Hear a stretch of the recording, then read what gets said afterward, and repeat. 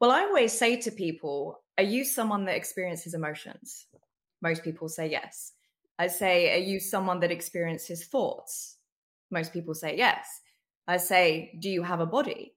They say yes. I say, okay, so you're an emotional being, a mental being, and a physical being. Because if it was just a physical thing, you would just have a body. There would be no thoughts, there would be no emotions. That wouldn't be in your experience. So to me, I'm extremely logical. To me, it makes logical sense to see it that way. So when people Right. disregard the field of metaphysical anatomy, I'm like, fair enough, but I don't think you're actually wanting to be well informed about the entirety of the human experience.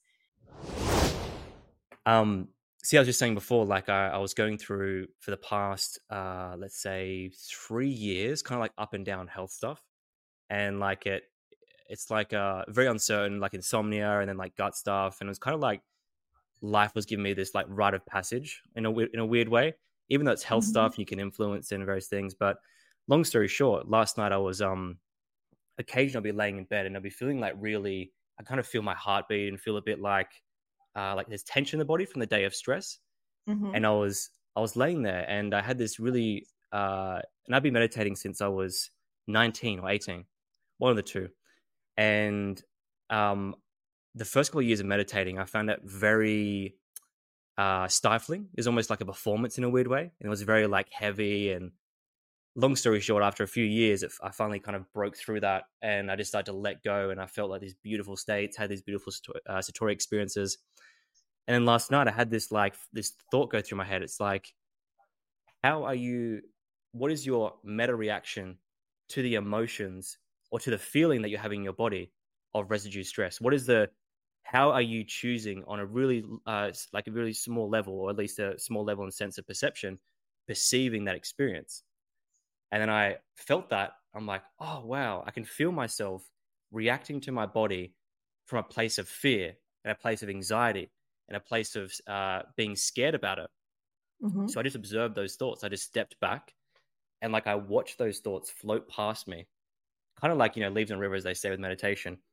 And I watched those thoughts go past me. And then I started to like, almost in a weird way, like it was this weird, like you're in this realm, this different reality. It's like I started to like attach a different reality to it. It's like, what if this is a signal from my body of just releasing those feelings rather than my body being like, hey, like something's going on, you need to look at this, fear, fear, fear. It's like, what if it's just saying to me, we're just passing through you? Mhm. And Mhm. then I woke up in the morning, I was like, well, it was a great sleep. And I thought of the podcast today, and I know you're in that space. So I guess I want to Mm. bring it up because it's a nice starting point to some of the work that you do. And I'd love to hear about that. But that Yeah, was a cool yeah. experience.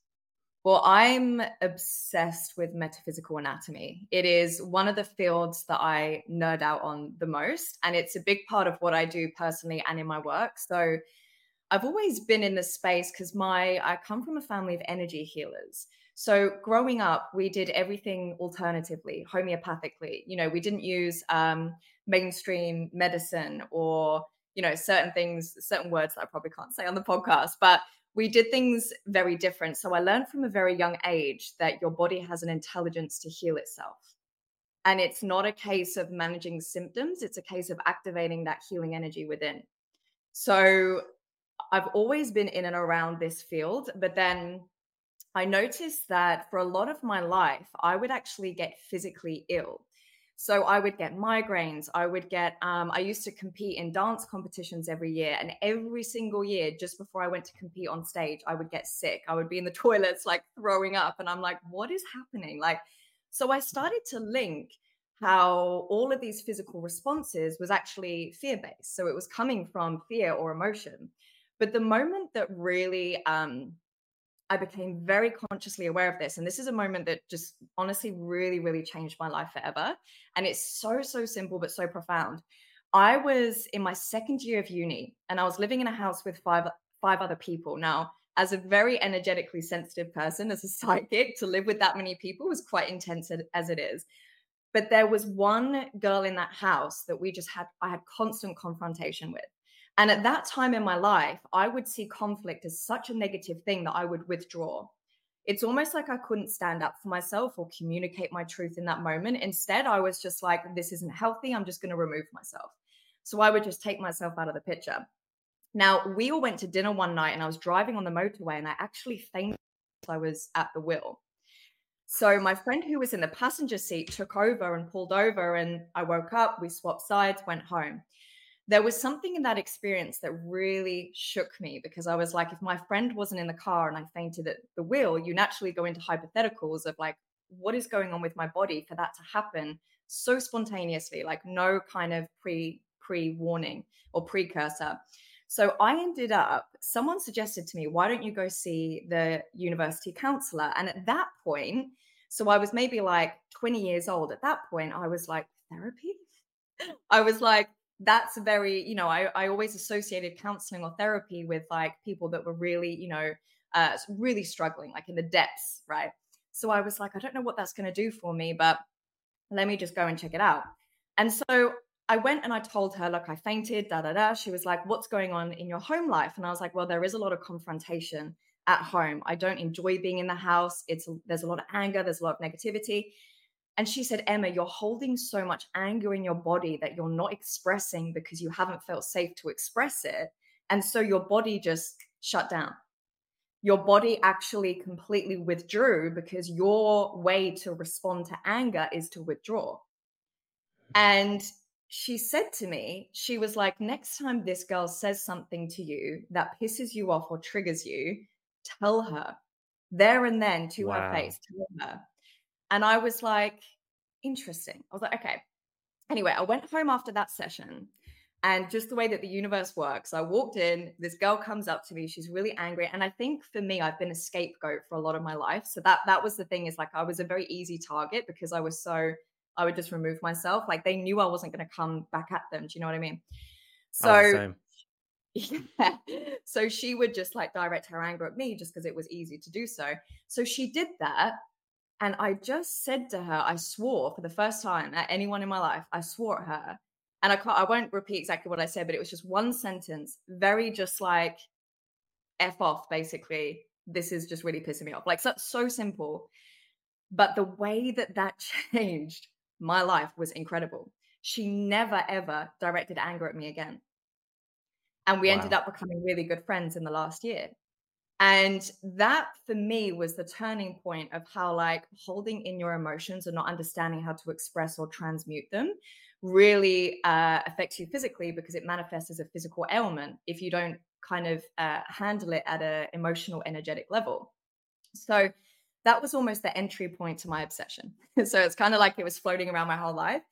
Then I just got really into it. And so now I love to decode when people have physical ailments. And this is something that I pick up on when I do psychic readings, is I tune into their energy field, see where their energetic dissonance is in relation to their physical body. And then I can identify the emotional imprint or thought pattern that created that physical ailment in the first place.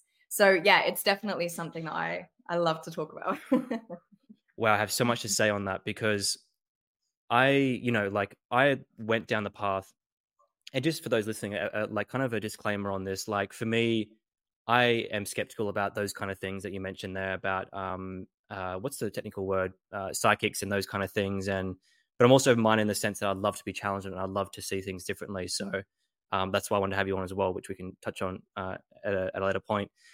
So for me, I went through the whole process. I went through the medical merry-go-round, so to speak, of having really bad insomnia. Like I had bad sleep all my life, but it never really affected me to the point it did until about 2020, June or July. I was actually living with Brandon, our mutual friend, and Zach and a few other people. I just got really bad sleep issues out of nowhere.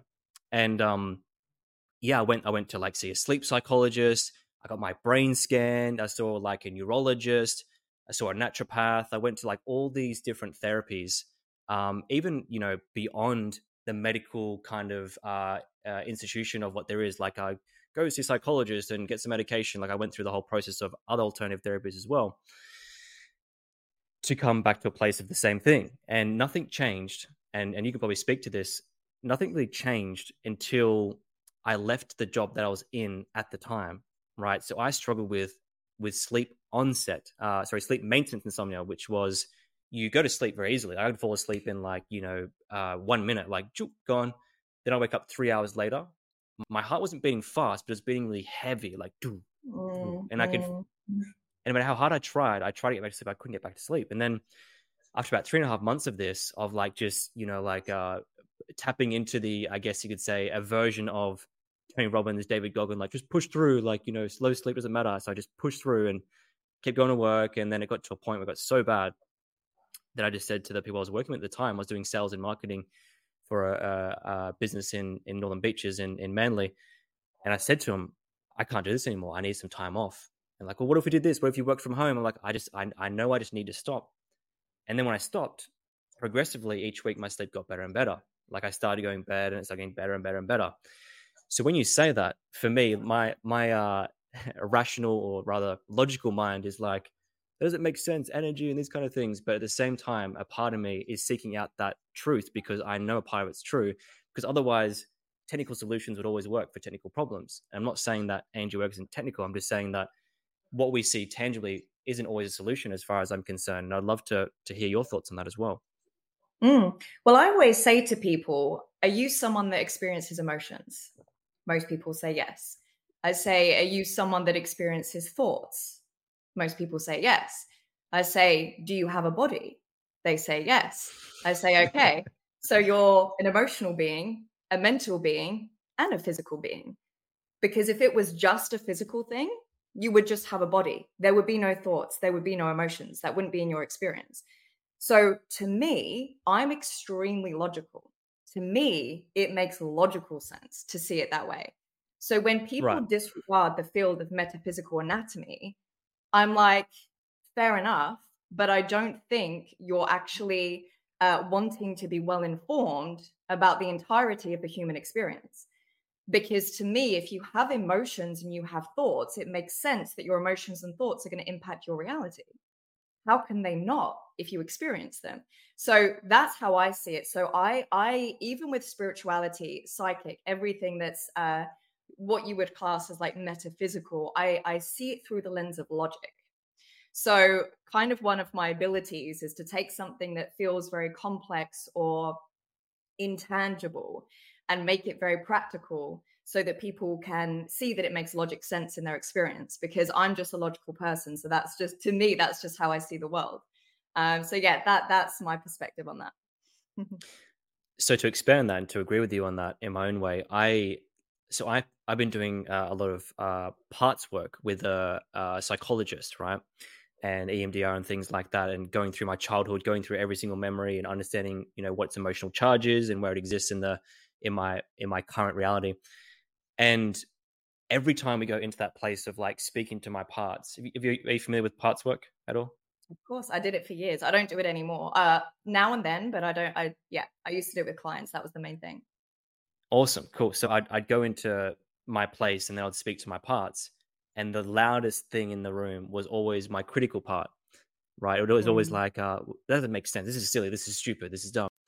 And what I've discovered to a degree is that I use that part as a way to protect myself from going deeper, from going to that next level, right? And so I think there's a fine line. And literally what you said then has made me think even deeper about this, but it's like there's a fine line between being critical and looking at things logically. So being critical is like you're almost like it's like selective ignorance geared towards a specific location with the aim of helping you to see the reality that you want as opposed to challenging it. And I think Mm. that that's what I was doing, right? And it's like growing up as a kid, like you want to. It's almost like you the emotions are too hard, so you go critical and you look at things very logically. Mm. I think I know with me, my genetic makeup and my energetic blueprint is logical by nature. So to be logical is actually one of my superpowers. So this is the way that I put it though, is it's not logic which is the issue or the thing that slows you down or blocks you from seeing something for the truth that it is. It's actually the lens that you put that logic through. So, for example, I posted about this recently where I said something along the lines of I was speaking about manifestation. And I was like, doesn't it make logical sense that the desires that you feel for your life and the intuitive impulses that you feel that you want to create for your life, that big vision that you know on your heart is meant for you? doesn't it make logical sense for you to listen to that as your guidance rather than what makes sense? Right? So you could apply logic through the lens of, well, what makes sense for my next step? And then my next step after that. And then my next step after that. Like, where should I move? What job should I get? You can put logic through that lens, or you can actually look at it of, you've got one lifetime in this brain and in this body, a short lifetime at that. So doesn't it make logical sense to just leap and trust? Doesn't it make logical sense to listen to those desires that you can't get rid of because they're always going to be there? No matter what you do, no matter what direction you go in, what's on your heart to be actualized is never going to leave you.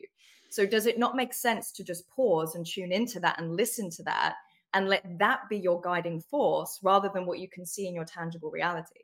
So it's not logic, which is the thing that blocks us from a spiritual experience or an expansive life, however you want to kind of word that. It's the lens that you choose to look at it through. Mm. Do you think though that, so what's the difference between that and someone who is, say, I'll use a fictional person. They're a very spiritual person by definition of themselves. They go to all these festivals. They don't want to get a job because they want to live in the moment. They want to be like, how would you say, go from festival to festival, be spiritual, like not have a job, and kind of then complain about it because they don't have a job. And what's the difference between someone who lets go and really surrenders and someone who says they're spiritual but has nothing going for them in the material sense? And do you think that the how would you say that this reality that we're living in isn't about individuals but rather the collective, and that everyone has their individual tasks that are based on the collective, and sometimes that might mean letting go and just being the person that you think you want to be in your mind, but you have to be something else because of the whole collective? Does that make sense? It did until that last bit. Can you just repeat that last bit again? Yeah, sure. So what I'm saying is that I'm looking at some of the people that say similar stuff around being spiritual and letting go and having faith and really trusting, quote unquote, the universe. But a lot of those people that I meet, they have no job and like they're living, like doing odd jobs here and there, and they're trying to live in the moment, as they say, and they don't want to get a full-time job and various things like that. That's just one definition. I'm not saying you have to get a full-time job. And when I thought about that, I thought about, as a collective, do you think that some people are required to do that because that's part of what the collective needs to do from a universal sense? Or do you think we all have an individual past that we can influence? I think the example you just used is escapism. Mm. So I think spirituality is one of the biggest coping mechanisms to escape reality. Yeah. So the way that I see spirituality is I use spirituality to understand reality. I actually use it to ground into reality. There are a lot of people that say that they are spiritual, that they engage in spiritual practices that are very focused on the ascension, right? The transcendence of this human experience, transcending emotions, being one with whatever, right? The way that I see it is this: the most spiritual experience you can do is to be fully anchored into your humanness, is to be so grounded in reality. Because why? Sorry, my camera's shaking when I get passionate. Because I'm like very handsy. Like, why would we incarnate here if we weren't wanting to experience the tangible reality? Right? So it's like, the way I see it is that the most spiritual experience for me is to be so grounded in this reality, to absorb everything that this reality has to offer, including the things that cause the most suffering and pain for us, like duality and polarity, contrast, right? They're things that we've chosen to experience in this third dimensional time-space reality for the expansion of the universe. If I'm not fully grounded in my humanness or in this reality, I'm actually bypassing the spiritual experience. So I see that a lot of people utilize spirituality as relief, and they confuse relief with true joy. So a lot of people, and the thing is, everyone has a different life path. So for some people, going from festival to festival, that might be their purpose. Like, that might be their purpose. Maybe that's how they spread love. Maybe that's how, because your purpose isn't what you do, it's who you are. Right. And that comes through the way you talk, like the micro moments, the macro moments. It's so many different things. So that might be the case for some people, but there is so much confusion around like spirituality and like actual spirituality. So that's what I would say with the example that you've used. Now, something else that I want to bring into this conversation, I actually spoke about this last night, is that a lot of spiritual teachings aren't necessarily matching the current collective consciousness. So I would say that a lot of like the time that we're in with where the collective consciousness is at right now is teaching us that we have the power to create our reality, right? Through seeing the vision, holding the vision, surrendering and trusting to that vision, and all of these other things. Like it's very much creation based, manifestation based, however you want to call it, right? There is also another layer beyond that, which is more like the Buddha style teaching, the non duality, the effortless action. That's like high level spirituality. But if you take those teachings and apply it to someone that's not actually anchored into their humanness, so they're not actually doing the inner work or like transcending their emotions, that then becomes counterproductive because it becomes escapism, right? So it's Wow. like there's many different layers to this, but what I would say is the most important thing is that people are brutally, brutally honest with where they are at, right? I wouldn't class myself as a fully enlightened being. So I'm not at that stage where things just happen effortlessly and there's no conscious thought behind what I want to create.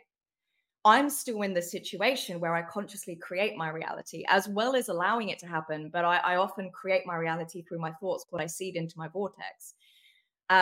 Whereas there are people that exist that create their reality based off of effortless action, like Michael Singer, who wrote the Surrender Experiment. He's a great example of that. Eckhart Tolle, The like, untethered there soul. are yeah, like there are people that exist that are at that level. I'm just not at that level. You might not be at that level. Like our next door neighbor might not be at that level. So it doesn't matter what level you're at. The most important thing for me is that you're incredibly honest so that you're applying the teachings that best match where you're at and what you need. Hey guys, before we dive deeper into this episode, I just wanted to ask a quick question. Are you over worrying about having to create content? Are you over that nagging feeling telling you that you should be posting today? Or I should have posted yesterday, or I should be more consistent with my content? Well, there's no need to worry anymore because my business, Personify, we focus on helping leaders to grow an online presence. And we do this through content creation. We have a multi-step process where we do all of the clip selection, the strategizing, the uploading of the content, the copyright of the content, the video editing, the graphic design, a whole lot across all 10 platforms. So if you're a business owner out there, or if you're a leader, or if you're someone who has something to say and you don't have to worry about creating all this content, which by the way can take upwards of 30 hours each week, then let us know. We're here to help. You can reach out to me on the website www.getpersonified.co. GetPersonified.co. It's also in the link below. Peace. And I saw the logic there around the distinction between escapism and facing reality. And that real spirituality is grounding yourself completely in reality. And I love that. It reminds me of a quote, and I was listening to a lot of his stuff back in 2016, Alan Watts. Everyone probably knows him at this point. Out of Your Mind, the series, I watched that 14-hour audible book over and over again, and there's one quote that he says in there that's so powerful. And again, different categories of spirituality for different people, but he says something along the lines of like, what I call a real swing human being is one that knows that he's beyond the game of life but plays the game of life fully. 100%. He plays, so like it's and what that embodies for me is like, and I think he says after this, he goes, you go through the heartbreaks and you're fully in it, like you're fully in love, and like you're feeling all the emotions of love, and then like you're going out to have fun with your friends, but then behind all, so you're playing this beautiful large game of life, but behind all that, that it's more than that. And like it's almost like that existential chuckle that you have. It's like you just start laughing to yourself. It's like, what am I doing? This is so silly, but it's like it's so funny, and I really love that. And I what you said before really made me think of that. Yeah. And I would love to expand on that because so what Alan Watts Please. said there is essentially like the highest level spiritual teaching, right? But people just interpret and elicit it in different ways. But that's essentially what it is that this personality, this identity that we have as Luke, as Emma, is our avatar. But we are actually like the truth of who we are is the awareness behind that avatar. So this is what trips people up is attachment and identification. So when something happens to you, or you have a thought, or you have an emotion, when you are attached to it, you make it mean something about you. And when you make it mean something about you, you generate a story about yourself. That story creates resistance between where you are and what you want to create. So when you're able, and this is something I teach my community all the time, is to be the observer of your experience. It's one of the most powerful things you can do. Like, take guided meditation completely off the table for a moment. If you actually want to be a resilient mind, which is like a core pillar of the work that I do, if you want to be resilient, you must learn to sit with yourself without judgment, without avoidance, and without narrative. When you can do that, you're actually sitting as the truth of who you are, which is awareness. You're sitting as the witness and the observer of your experience without identifying with it. When you do that, you're actually existing in the realm of effortless change. You get to create from a place of your creative genius, which is your nature, rather than trying to find resolution for a past hurt in your identity. Because the only time that you can really be triggered is when you're in your identity. When you're beyond that, you will experience the same circumstance, but the trigger will be different. Right? So the thing is this, it's very simple, it's very profound, but it really takes practice to arrive to that place. Some people can get there instantly, like instant awakenings. Some people, it takes the practice of returning to that place of being awareness and releasing your attachments to people, places, things, and opportunities. Because it really is attachment to something that creates suffering. And attachment is the opposite of freedom. When you release your attachments, you experience freedom no matter what your circumstances are.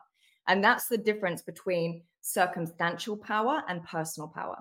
Circumstantial power is relying on your attachments to people, places, or things as a means to feel safe, to feel secure, to feel certain. When you release your attachment to that, you actually return to your truth as a free, limitless being, which is awareness, which is having a physical experience, but it's not attached to it. Right? So that's how I see that. I love that, and I would love to get deeper in the roots of that, and also offer a distinction from my side and hear your thoughts on it. I think when people hear that have been on that journey, on that quote unquote spiritual journey, or be on that meditation journey, the question that might come up, and perhaps you have an answer for this, is that, okay, great, I've been meditating and I've had those mini awakenings or mini satori experiences, but I then start to notice that I identify with unidentifying. I'm trying to get so close to, it's like you go layer back, but then you realize that you've attached that layer. I wonder if someone's meditating and they feel that non-attachment and they feel that they've let go, but then they start attaching to letting go, and then that brings them back to that same place. What would you do in that instance? What are your thoughts on that? That's not letting go. It's like when people say, "Oh, I've surrendered, but nothing's changed." Well, you haven't surrendered then. You're actually, if there is any level of attachment, you are still in your ego. You haven't actually accessed the realm beyond that. So that's what I would say, is any attachment says that you're still in identification of something. The true letting go, the true surrender is indescribable. It's an experience and a feeling state that I believe cannot be articulated through the human language. It's something that can't be comprehended through our current level of consciousness. So that's why when I speak to people about my spiritual awakening experience, I'm like, I can only say so much, because the rest of it is something that you will never understand unless you experience it. It is indescribable. And I think that's the point of it, because the human language exists at a certain level of consciousness. And, the other densities or dimensions beyond that, there is no language. So language is beautiful and expansive. It's also a limitation by nature. And limitation doesn't mean a bad thing. It's just limited so that we can understand each other. But beyond that level of, verbal articulation is something that is so so not understandable, because it exists at such a different frequency. I think for those listening, when it comes to that, I remember when I first started getting to this kind of stuff back in 2013 or 12, and I thought to myself, oh, non-attachment, it's going to get me what I want. It's going to get me success, or get me this, or allow me to be more confident, or less social anxiety. And as I went along, I realized that the attachment to the word non-attachment was me. it was still being attached to something. And then also at the same time, when I got through that, then I felt like, oh, non-attachment is this like this cold place where I don't care about anything. I become like heartless and like kind of in a weird way, like and again, these are my projections, right? Like you can hear it in Yeah. my voice, just projecting. So I wanted to say to people out there listening that like, and for me, like, you know, I'm nowhere close to where I want to be as far as, no, actually, no, I am where I want to be, but I'm not in line Good to correction. keep it simple. I'm not in line, but I've had many Satori experiences, and like you said, I remember in 2015, I did Joe Dispenza's meditation. That was my first little one, and I was laying on the bed, and I floated up on top of the bed, and it felt like I was like 30, maybe even a meter above the bed. I'm just like floating there, just like giggling to myself, like just like laughing, and and then a year later, I was reading Eckhart Tolle, A New Earth, on my phone on Kindle or on iBooks or something, and I was sitting on the train. I read a passage. I can't remember what it was, but I read a passage. I remember looking up and I remember seeing people on the train, and everyone on the train is very miserable, and especially in Sydney, they're just like, it's in the morning, people are going to work. I remember seeing like everyone had like this duality of like good and bad in them, and people were sad and happy at the same time. And I almost like felt pulsations from every person on the train, like this weird pulsation. And I looked outside on the coal train tracks. I saw like it's like I was on DMT or something, but it was like the coal pieces were like glittering and the trees were glittering. I just started like giggling to myself and laughing, and that lasted about 2 or 3 weeks. And then I started to get really attached to that feeling. I'm like, I love this feeling. I have no anxiety. Like I'm just like floating around, laughing, like having fun. It's like this Yeah. weird place I was in. Then I got attached to it, and then it went away. It was just like, like, damn it. Well, that's why people get attached to psychedelics and plant medicine, right? Because it's like they're like, oh, I finally found a route into this feeling, which actually feels more at home for me than anything else, right? Those states of being are very natural for us humans. That it can then become an addiction or an attachment to that feeling state. So it is interesting. You did mention something I wanted to elaborate on, and I can't remember what the segue was now. Feel free to No. think about it for a second. The Yeah, I correction? can't Was remember. it the correction? No, it was before that. But that being said as well, like let's talk about that, because that is one of the biggest causes of human suffering, is people thinking that they should be somewhere else than where they are right now. It is so incredibly hard for a human to just admit that they are perfect as they are right now in this moment. It is so hard for a human to admit that this present moment is all that they need. It's insane how people are so used to projecting themselves into the future. And I'm not making that wrong, making that bad. I think it's just human nature. But this is what's really Observation. interesting. Yeah, but this is what's really interesting. And I said this to a girlfriend the other day, is she was like, she was in quite a bad state. She was in a very negative state. She was in like a shame hole. And she was just like, I know that, you know, I'm worried what I'm going to be creating for my future because I feel like I can't get out of this feeling state. So obviously, firstly, I'm like, well, the feeling of needing to get out of it is avoiding it. So if you're trying to rush the clarity of something, rush the understanding, rush the change of emotional state, you're not being present with it. So you're actually creating more resistance. And that resistance is just going to persist. And then you're going to feel like you're locked in there for forever. So the more that you can be present and lean into the present moment, you actually move through things quicker. It's very ironic. And I love that. But the other thing I said to her was like, remember that we live in a world of magic and pure potentiality, right? So you're currently anticipating what you're going to create for your future based off your current set point. If you change your current set point, you can change your future like that. Magic can happen in the next minute. Magic can happen tomorrow. It's completely pure potentiality. We're not there yet. So when you can actually be okay exactly where you are right now, what happens in that moment is you release attachment that you need to be somewhere else than where you are right now. So it actually releases the resistance that you're holding in between where you are and where you want to be. When you release that resistance, you clean your energy. So you have more of a clean vibration, which means that from that place, you are creating a different future in the now. So I think, like, again, it's logical sense. Does it not make logical sense to be present in the moment, because you know that by doing so, you're going to change the set point of your future? But if you're stressing about the future, then you're creating a stressful future. Like, Profound. so yeah, so I see it very logically like that. So that's really interesting. And I think on that note, this is where people, I think, really confuse perfectionism with expectation. I believe that everything is perfect. Right now, everything is perfect. When people say, like, oh, I'm not perfect, I'm like, why would you even say that? You are an absolute walking miracle on legs. You are absolutely perfection right now. So I always say to people, it's not perfection that's hurting you, it's expectation. It's a fact that you have an expectation of what perfect should be, as if perfect is something other than what you are right now. That's what creates disappointment. That's what creates shame and the feeling of failure, or the feeling like I should be further along than where I am right now, like in my job or relationship or success in general. Is expectation. It's an ideal that you've projected for yourself, more often than not based off of wounding of where you think you need to be validated for your existence. When you release the expectation and you realize that right now you are exactly where you need to be and everything is perfect, even when you're feeling shit, when you're feeling high, when you're feeling sad, when you're feeling ecstatic, whatever it is perfect because it is human. And whenever you make a feeling wrong or bad, that is when you stay in it. When you accept it for what it is, and when you welcome that emotion, you welcome that experience, you welcome that physical sensation, whatever it is, it's actually doing the opposite of what feels most familiar, but that is actually what helps you transcend it. If you're not accepting it, you're not transcending it. You're actually staying stuck in it.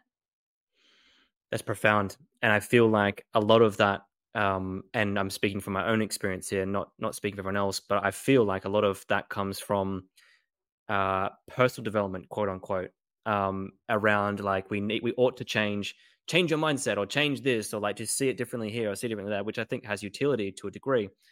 But I feel like a lot of that work, uh, it does two things. It makes you feel better in a roundabout way, but then also in a weird way. And let's get really specific here. I mean, like, so I'll speak from my own experience. I started doing reading Tony Robbins when I was 16, and I remember buying his like the Ultimate Edge CDs, and like listening to every single one, and like telling my telling my friends like I'm doing this, I'm doing that, I'm gonna be a multi-millionaire by the time I'm like 18. I was like 17 at the time, like a year later, and things like that, and just like this whole reality. But what happened is it almost created a split between me and like it. And I think it's different for everyone. I'm not going to force my reality onto everyone else, but like it created a split of like, I can only be a certain person if I'm willing to push against that intuitive feeling of who I ought to be. Right. It's like, I feel like this, I want to go this direction, but it's time to go this direction. And I think the solution there is more discipline and more hard work and more like, knuckle down, Luke, or like you're lazy or this or you're that. So it created a split between, hey, I'm awesome the way I am. I'm really cool the way I am. I just have some things that I want to look at and go deeper on. It went from that to like, follow these 3 steps or 5 steps, and if you don't do them, like you're lazy, you're just not good enough, kind of thing. So I think that there's a disclaimer that should come with personal development, truthfully. Yeah, and kind of circling back to what we were saying before, that level of personal development can be very helpful for a lot of people based off of where they're at, which you touched on. Whereas when you're in that space for quite a while, you realize that level of, I want to say like self-improvement, and I'm doing it in quote marks because like Me too. yeah, I'm like the self-improvement space can be more detrimental than anything, because it keeps people in the loop of feeling like they're broken and there's something that they need to change, or there's something that they need to heal. And if you feel that there's something you need to change or something you need to heal, that in and of itself is affirming to yourself that there is something wrong with you or there is something broken. And in that affirmation, you are rejecting yourself. Self-rejection is separation. Separation is the cause of all suffering on this planet. So that's why I say to people, when you welcome something, when you welcome an emotion, even like a physical ailment, right? Like if you stub your toe or hurt your ankle, right? It's so easy to want to get angry. It's okay if you feel angry temporarily. Stubbing your toe is like one of the most painful experiences, right? Be angry for 30 seconds and then accept it. If you go about your day being like, oh, I can't believe I did this. Now I can't walk properly. What are you doing? You're rejecting your reality. When you reject it, you're creating separation. Separation is causing suffering. The longer you stay in suffering, the longer your health will get worse. Your love will get worse. Do you see what I mean? Whereas if you're like, oh, okay, I accept that I've hurt my toe. Thank you, body, for showing me that there's something my body is communicating to me. I'm now ready to listen, because maybe I wasn't open to listening when the messages were coming through intuitively or on an emotional level or on a thinking level. But now that I've experienced it physically, thank you for showing me. I'm going to sit with my body and I'm going to tune in and I'm going to let my body share this intelligence with me. Because I truly believe that your body is never, ever against you. Your body is always working for you, always. It is incredible. The intelligence your body has is absolutely insane. And if you start accepting these physical sensations that you're having and see your body as a transmitter of information, because that's all it is, it's a transmitter of information, you're then open to receiving the healing. And when you're open to receiving the healing, you move through it quicker. So people keep Mm, themselves in chronic suffering because they're rejecting their experience. So when you welcome things, it's actually the movement of bringing it towards yourself, which in essence is what self-love is. It's the movement of bringing something towards yourself. It's acceptance. mm, that's powerful. So what do you Mm. feel about, let's get into like specific examples. What do you feel about someone who has, and I have my own opinion on this, but I'd love to hear yours first. It's, what do you feel about someone who is experiencing, say, IBS or chronic gut issues or something like that, and they go down the how do you say, gut health route? They buy all the, you know, probiotics and get their GI mapped and, you know, do all the fancy stuff, and they find some results, but there's still something, it's still playing up, and they live this for the rest of their life. Not rest of their life, but most of their life, they live like this kind of, oh, I have to avoid these foods, or I have to do a keto diet, or I have to do like carnivore diet, I have to do these diets. Do you feel like that's just a band-aid on top of the gushing wound? I'm so excited about this one. I have very close personal experience with this. So this was another key catalyst that got me into the field of metaphysical anatomy. So I know this very well. Long story, very, very short. I experienced IBS-C for pretty much my whole life, to the point where going to uni, I was so embarrassed about sharing a bathroom that I applied for an ensuite only, right? So it was something that I felt very uncomfortable about a lot my entire life. And when I was in Australia, when I used to live in Melbourne, I was actually in and out of hospital for about a year with all of these crazy pains, a lot of symptoms. They thought that it was showing signs of bowel cancer, maybe Crohn's disease, like it got to that level. I had the endoscopies, the colonoscopies, I had every kind of examination you could imagine, and they found nothing. And I was like, the symptoms are so real, but they're not finding anything. And there was a part of me that wanted them to find something so I could understand what I was going through. Because for a human, being in a state of confusion or uncertainty is one of the most hardest states to be in, right? Yep. This is why we want to find something. I actually just did a post about this on my story that I'm going to post in a minute. But anyway, so what happened was I went through all of those tests and I was like, what are you doing? Of course it's emotional. Of course it's energetic. Why have I not looked there first? Because even though I'm already well versed in this field, the symptoms were so real and so strong. I was like, there must be something that will come up in the exam, right? So I followed that path. There's nothing wrong with that. Then when I realized they're not finding anything, and I was like, of course. So I then did a self-healing. This is how crazy this is, and this freaking blows my mind. Freaking blows my mind. This is why I love this work so much. I did a self-healing session and I sat there and I brought awareness to my gut and I just listened. I just held space. I just created enough space to listen without making it mean anything, without story. And what came through was that I was carrying my mum's trauma. It wasn't even mine to carry.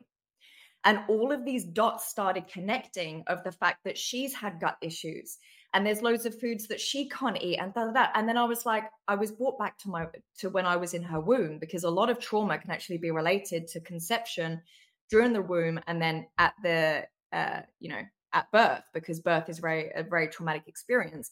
I actually studied, when I studied energy psychology, I studied birth trauma. So because I'm open to that, my consciousness can take me there.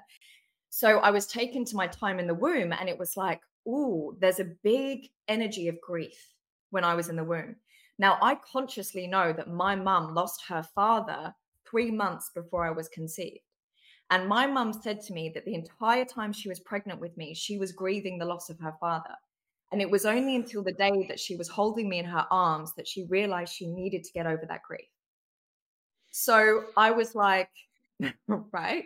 I've just spent 9 months when I'm forming my body and my nervous system, absorbing, because babies, when we absorb nutrients and we also absorb energy. So we absorb our mother's energy just like we absorb nutrients. And I was like, I was just when I was being built, I was absorbing grief. That was the predominant energy, emotion that I was consuming as a tiny little fetus who's extremely suggestible. So IBS and gut issues can be very closely related with grief. You know about the gut brain axis. Like the gut is really the center of where we hold emotion. So any intense emotion will usually be held there, but especially grief is quite a big one. So when I came to that realization that it actually wasn't my stuff, I was just carrying my mum's patterns, it changed. It changed.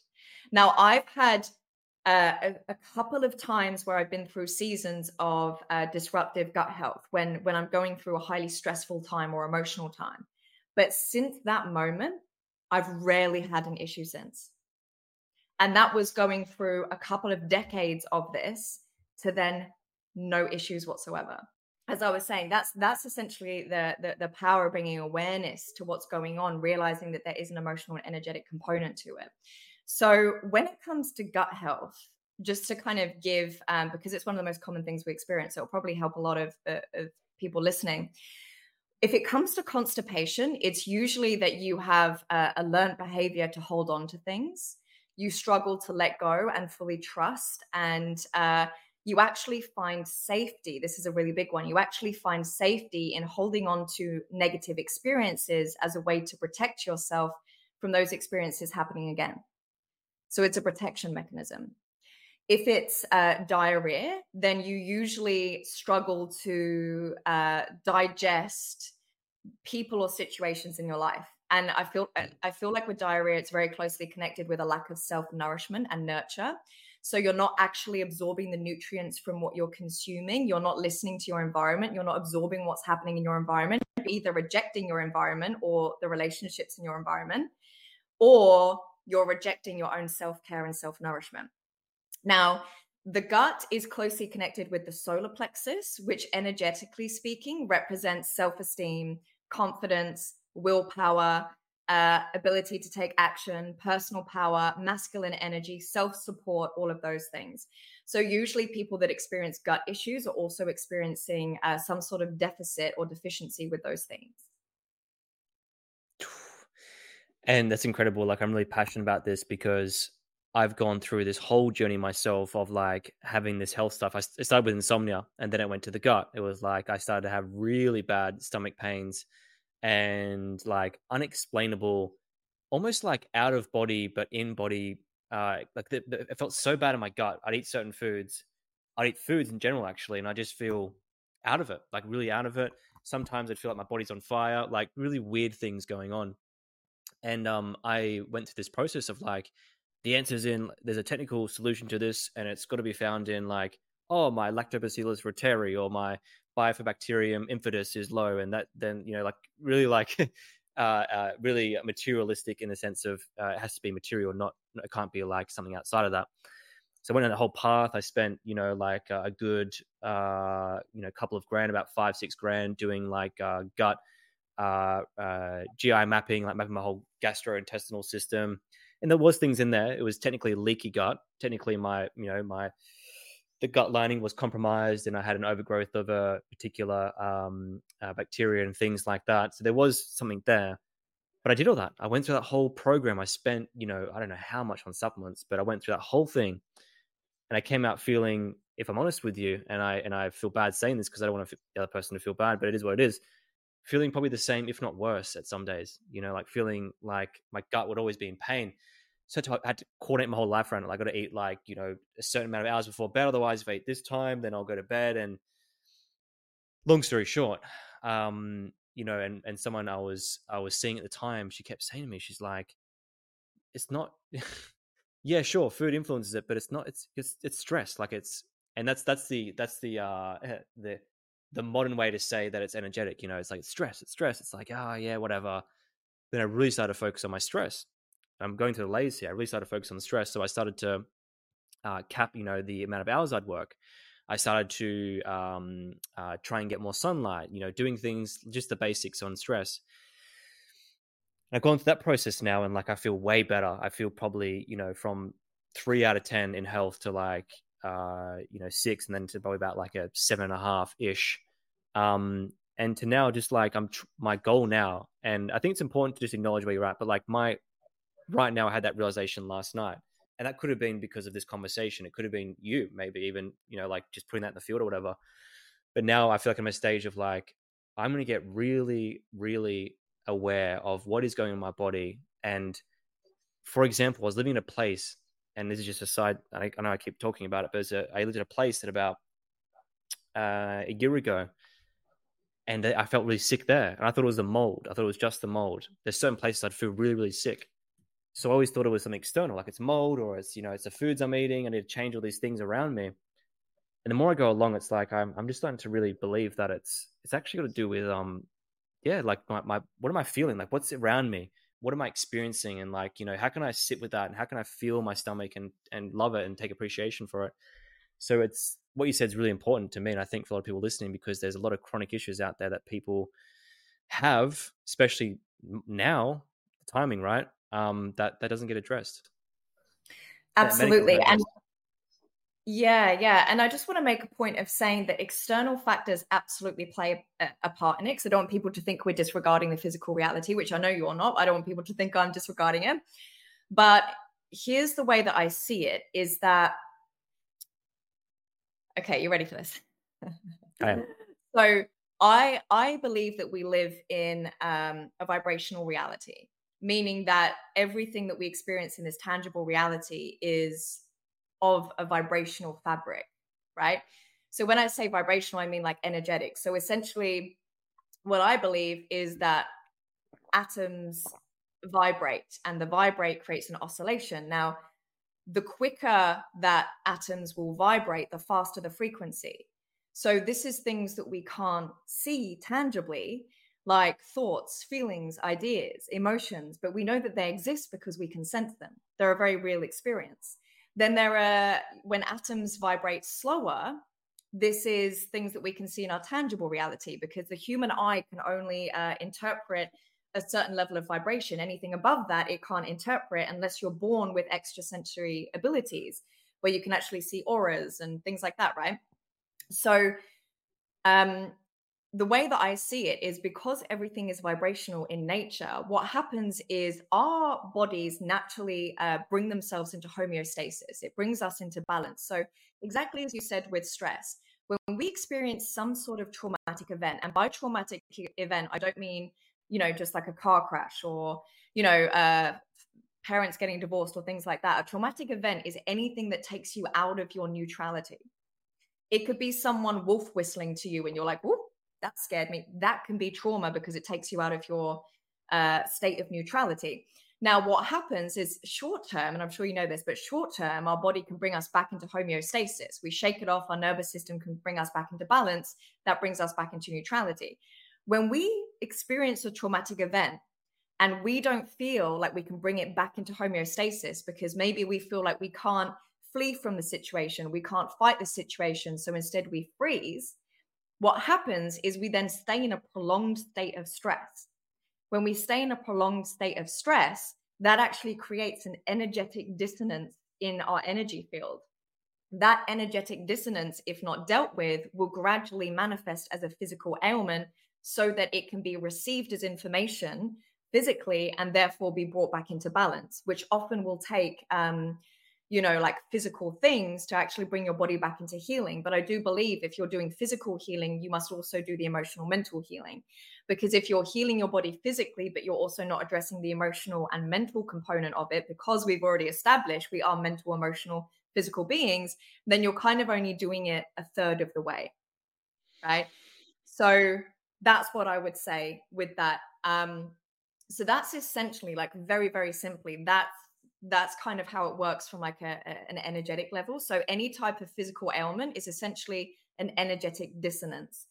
Now, here's the really cool part is our body is a very literal representation of our thoughts and emotions. So even things like, have you ever heard someone say, oh, I feel like I've got the weight of the world on my shoulders? right? Hmm. Or, oh, I really can't stomach that. Or, oh, it's just a pain in the neck, right? All of those things are very literal representations of where we're going to feel that stress in our body. So if you've got tense shoulders, it's because you're taking on responsibility that's not yours, right? This is the people pleasers. This is the people that are trying to overexceed and overachieve, right? Just so they're seen and validated. They're taking on other people's problems. If you can't stomach a situation, like if you're struggling to digest a relationship or how someone's behaving towards you, you'll get stomach issues, gut issues. If you feel like someone is really irritating you in your environment, you're going to feel it in your neck. They're a pain in the neck. So it's actually very easy to identify what it is when you actually understand how literal the body is. So yeah. It's almost like we're going roundabout. We're going like we're trying to find a solution by like, hey, like from A to B is right here. The solution's right there. We go from A to like Z, or like, oh, it's the gut. No, it's the nervous system. Oh Yeah, no, yeah, it's yeah. this or it's that. Like this Yeah, round yeah, yeah. around in circles. I Yeah. wanted to ask as a way to leave with something practical. I feel like that's might be what's required. But when someone's so let's go through some examples, right? So someone who's it can be general, it can be specific. Feel free to answer how you want to. Like you have the escapism example, you have someone going through gut health, you have someone maybe some chronic health issues, someone who's going through a breakup, or they're feeling like anxious attachment or avoidant attachment, all these different things that we use. How can someone even begin to change that, not by trying to change it in a physical reality only, but in the metaphysical? What steps or what step would you take to begin that journey? Mm. So, kind of circling back to what I mentioned about it really depends where you're at in your journey, because a lot of what I might say might contextually be like inefficient. So, what advice I might give to one person in one context would be completely contradicted in another context. But to Yeah. kind of keep it broad for the sake of the question, I would say that acceptance is incredibly healing. People really overlook that. So whether it's a physical ailment, whether it's a behavior pattern, whether it's, whatever it is, when you can actually create space to bring awareness to it without judgment, avoiding, or trying to create meaning to it, like a narrative, you actually enter the healing space. Even last night, I was going for a walk and I just put some like meditation music on because I just felt called. And I just created space in my body. And then my body took me, or my awareness took me exactly where I needed to go. And I had this massive healing experience whilst walking along the beach, like mind blowing. I got in and I was like, oh my God, like all these dots are connected and this and this and this. And the way that it shifted my energy and also external awareness, noticing how I'm responding differently to certain situations and certain people just because I brought awareness to something is incredible. Incredible. It's shifted me so much. Now, I've practiced this for years. So for me, it's very, very easy to go straight to awareness and to not get stuck in emotion or story. For other people, you've got to be very honest with where you're at. Do I feel like for a lot of people, I think actually working with a practitioner can be a really powerful way to start, because you actually get the experience of being held in a non-judgmental space, which teaches you to be able to activate that within yourself, right? So the thing about working with a practitioner, coach, healer as well, is because they're holding you in a non-judgmental space, they're holding you with no shame. And that's the thing with any type of pattern or trauma or stress that we're still holding in our body, is there's a part of us that's still seeking validation for how we felt at the time that that happened. And because we didn't feel seen, heard, or validated, we're still holding on to that and we're seeking resolution for it. When we can actually be held in a space of no judgment, we feel validated. Now, it's not to validate the pattern or the behavior, because if you normalize it, you'll continue with it. But it's to Mm. validate that you feel the way that you feel. And there's nothing wrong with that. You don't need to change it. There's no other way to be. It is what it is. Sometimes, so I don't do this type of coaching anymore, but I used to have clients jump on a call with me. Within a couple of minutes, they were crying their eyes out. They were like, I don't know why I'm crying. I said, you don't have to. It's okay. But what happened was, because they were being held in such unconditional love, naturally anything that doesn't match that vibration of unconditional love will come up to be purged. So that's the main thing. Like for me, is I do so much self-healing and self-regulation work so that I can be a beacon of love for other people, because I know that that's healing for them. To be in the presence of someone and to not judge them, no matter what they're going through, to not judge them is so transformational. It's insane. And this is why I always say to people, transformation is so simple in nature. It's not easy. It's the hardest thing you'll ever do, but it's very simple. And people overcomplicate it. And this is the thing, like with personal development and self-improvement, is people come out with strategies and step-by-steps and all these things, and it actually keeps you more in resistance than anything else, because it's simpler than that. Like, when you've transformed something, when you respond differently to the same circumstance, that's when you know that you've transformed something. It's responding differently to the same stimulus. So transformation is very, very simple. And so I would say for people to focus on holding space for your thoughts, your emotions, and physical sensations without judgment, avoidance, or making it mean something it doesn't need to mean. That actually is what catalyzes you into healing. Now, the main thing with that is to trust that the healing is going to take place, because often people will be like, okay, so I've done the work. Now what? Now, how do I integrate it? And the most important thing to know is that healing or integration is a natural consequence of sitting with yourself non-judgmentally. There is nothing else you need to do. You trust, you surrender, you be present, you stay aware, and the integration will happen. And you will realize that something has shifted when exactly what I just said, when something happens and you respond differently to it. And then you're like, whoa, that's growth. But until that moment happens, you're not going to fully experience, you're not going to know you fully integrated it. So just carry on with your life and just trust that there is energy happening behind the scenes. Yeah, I think also there's a belief that you have to have, which is you need to feel like, technically speaking, you need to feel like your body knows how to bring you back to balance. And secondly to that, like the world or whatever it is you want to believe in, God, etc., is there to do the best for you. And it's almost like this faith you need to have. You need to cultivate that, and that comes from letting go and building trust. So I hear what you're saying. It's beautiful, very profound. So I wanted to say a huge thank you for coming on, and I wanted to ask where people can find you if they wanted to do some work with you or where they can connect with you more.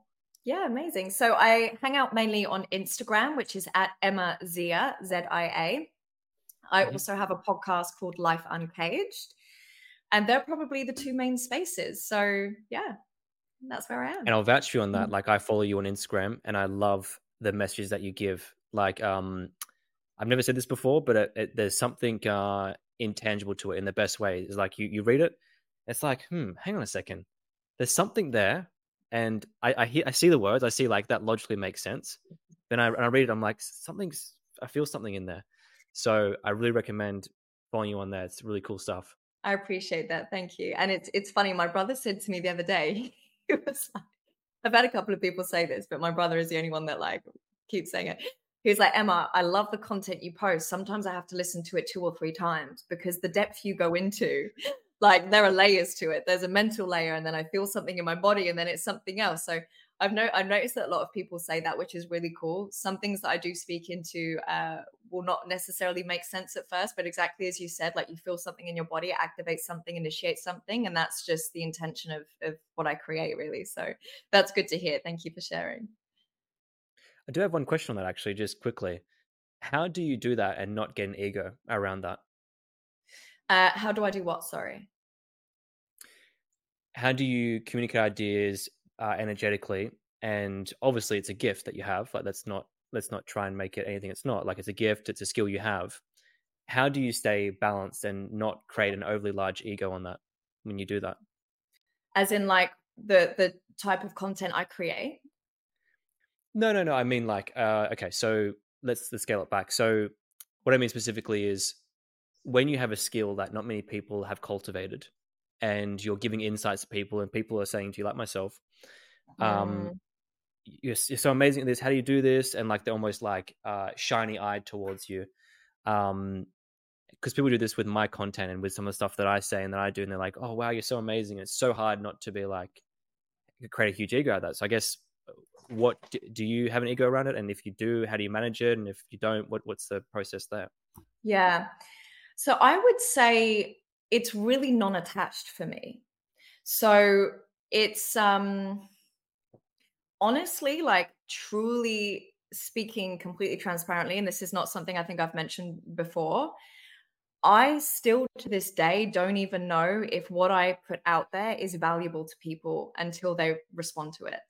But I've learned to just trust what's moving through me consciously. So because this is something I've come to notice, is because I'm so intuitively connected to the field, I will receive messages or inspiration for like creating content. And when I post it, I get messages from people saying, "You always say exactly what I need to hear when I need to hear it." And I'm like, that's amazing. And that must be why it comes through to me, because I don't know where it comes from. But what I've learned is because a big, I would say, wound for me is not being able to see my value. And I would say that even in the last couple of years, that's something that I've really started to bring awareness to, because I realized that I was relying on other people to recognize something in myself before I saw it in myself first. And so that's something I started to practice, is actually acknowledging my skills, my gifts, my talents, without relying on someone to be like, "Oh, do you know you're really good at this?" And me being like, "Really? Am I? I didn't know that." Now, I'm someone that I actually have very high standards for myself. So there is a part of me that actually feels like nothing I do is at the at like at the excellent level that I know I'm capable of. Now, some people would be like, "That's a not good enough wound." Absolutely not, because I don't know if you know the field of gene keys, which is a subsection of human design, which is essentially an energetic profiling system. So my gene keys, funnily enough, my life's purpose is perfection, right? Which obviously we spoke about perfection. So it says in my Gene Keys profile that my life purpose is to always make things as good as they can be. So I'm always slightly going to be in a state of dissatisfaction, and that's a superpower for me. So I would say, and many people might not realize this until they listen to this, that I still create content and I'm like, I don't know if this is going to land. I don't know if people are going to resonate. I literally don't know, but I don't care because I'm not attached. I don't make it mean I'm good or I'm bad. I'm like, if it's coming through to me intuitively, my intuition is never wrong. I'm just going to share it. If it lands with people, it does. And if it doesn't, it does. Do you know what I mean? I literally don't care. So I'm just like, all I care about is that when a message comes through, that I'm living in my truth and I'm listening to that intuition. And the thing with me is I have so much like love in my body. I'm working with some healers at the moment, and they said this yesterday, like, "Emma, you've got such a big heart and so much love that drives everything that I do." So if I can share something and it supports something, there's no ego around it, because it's love. It's love. I love to love in so many different ways, micro and macro. So for me, it's not an ego thing. It's really more of like a being of service thing. So it's not about me. It's about me just being a vessel and a conduit of consciousness. Yeah. And I think that's the main thing with any business, to be honest, is it's very easy to get attached in the ego when you only make it about the self. Little puppy, he's agreeing. But when you make it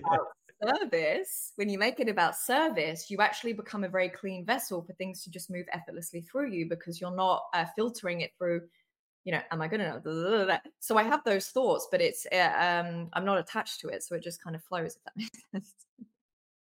Makes perfect sense. Thank you so much for sharing that. And Gabor Mate talks about that as well, with like letting go of the expectation in a different way. But I feel that, right? And I think this conversation is really good, because if you really tune in, you can feel what you're saying and go beyond just the words. So again, I really appreciate you coming on, and thank you so much for your time. Yeah, thank you so much for having me. I really enjoyed it.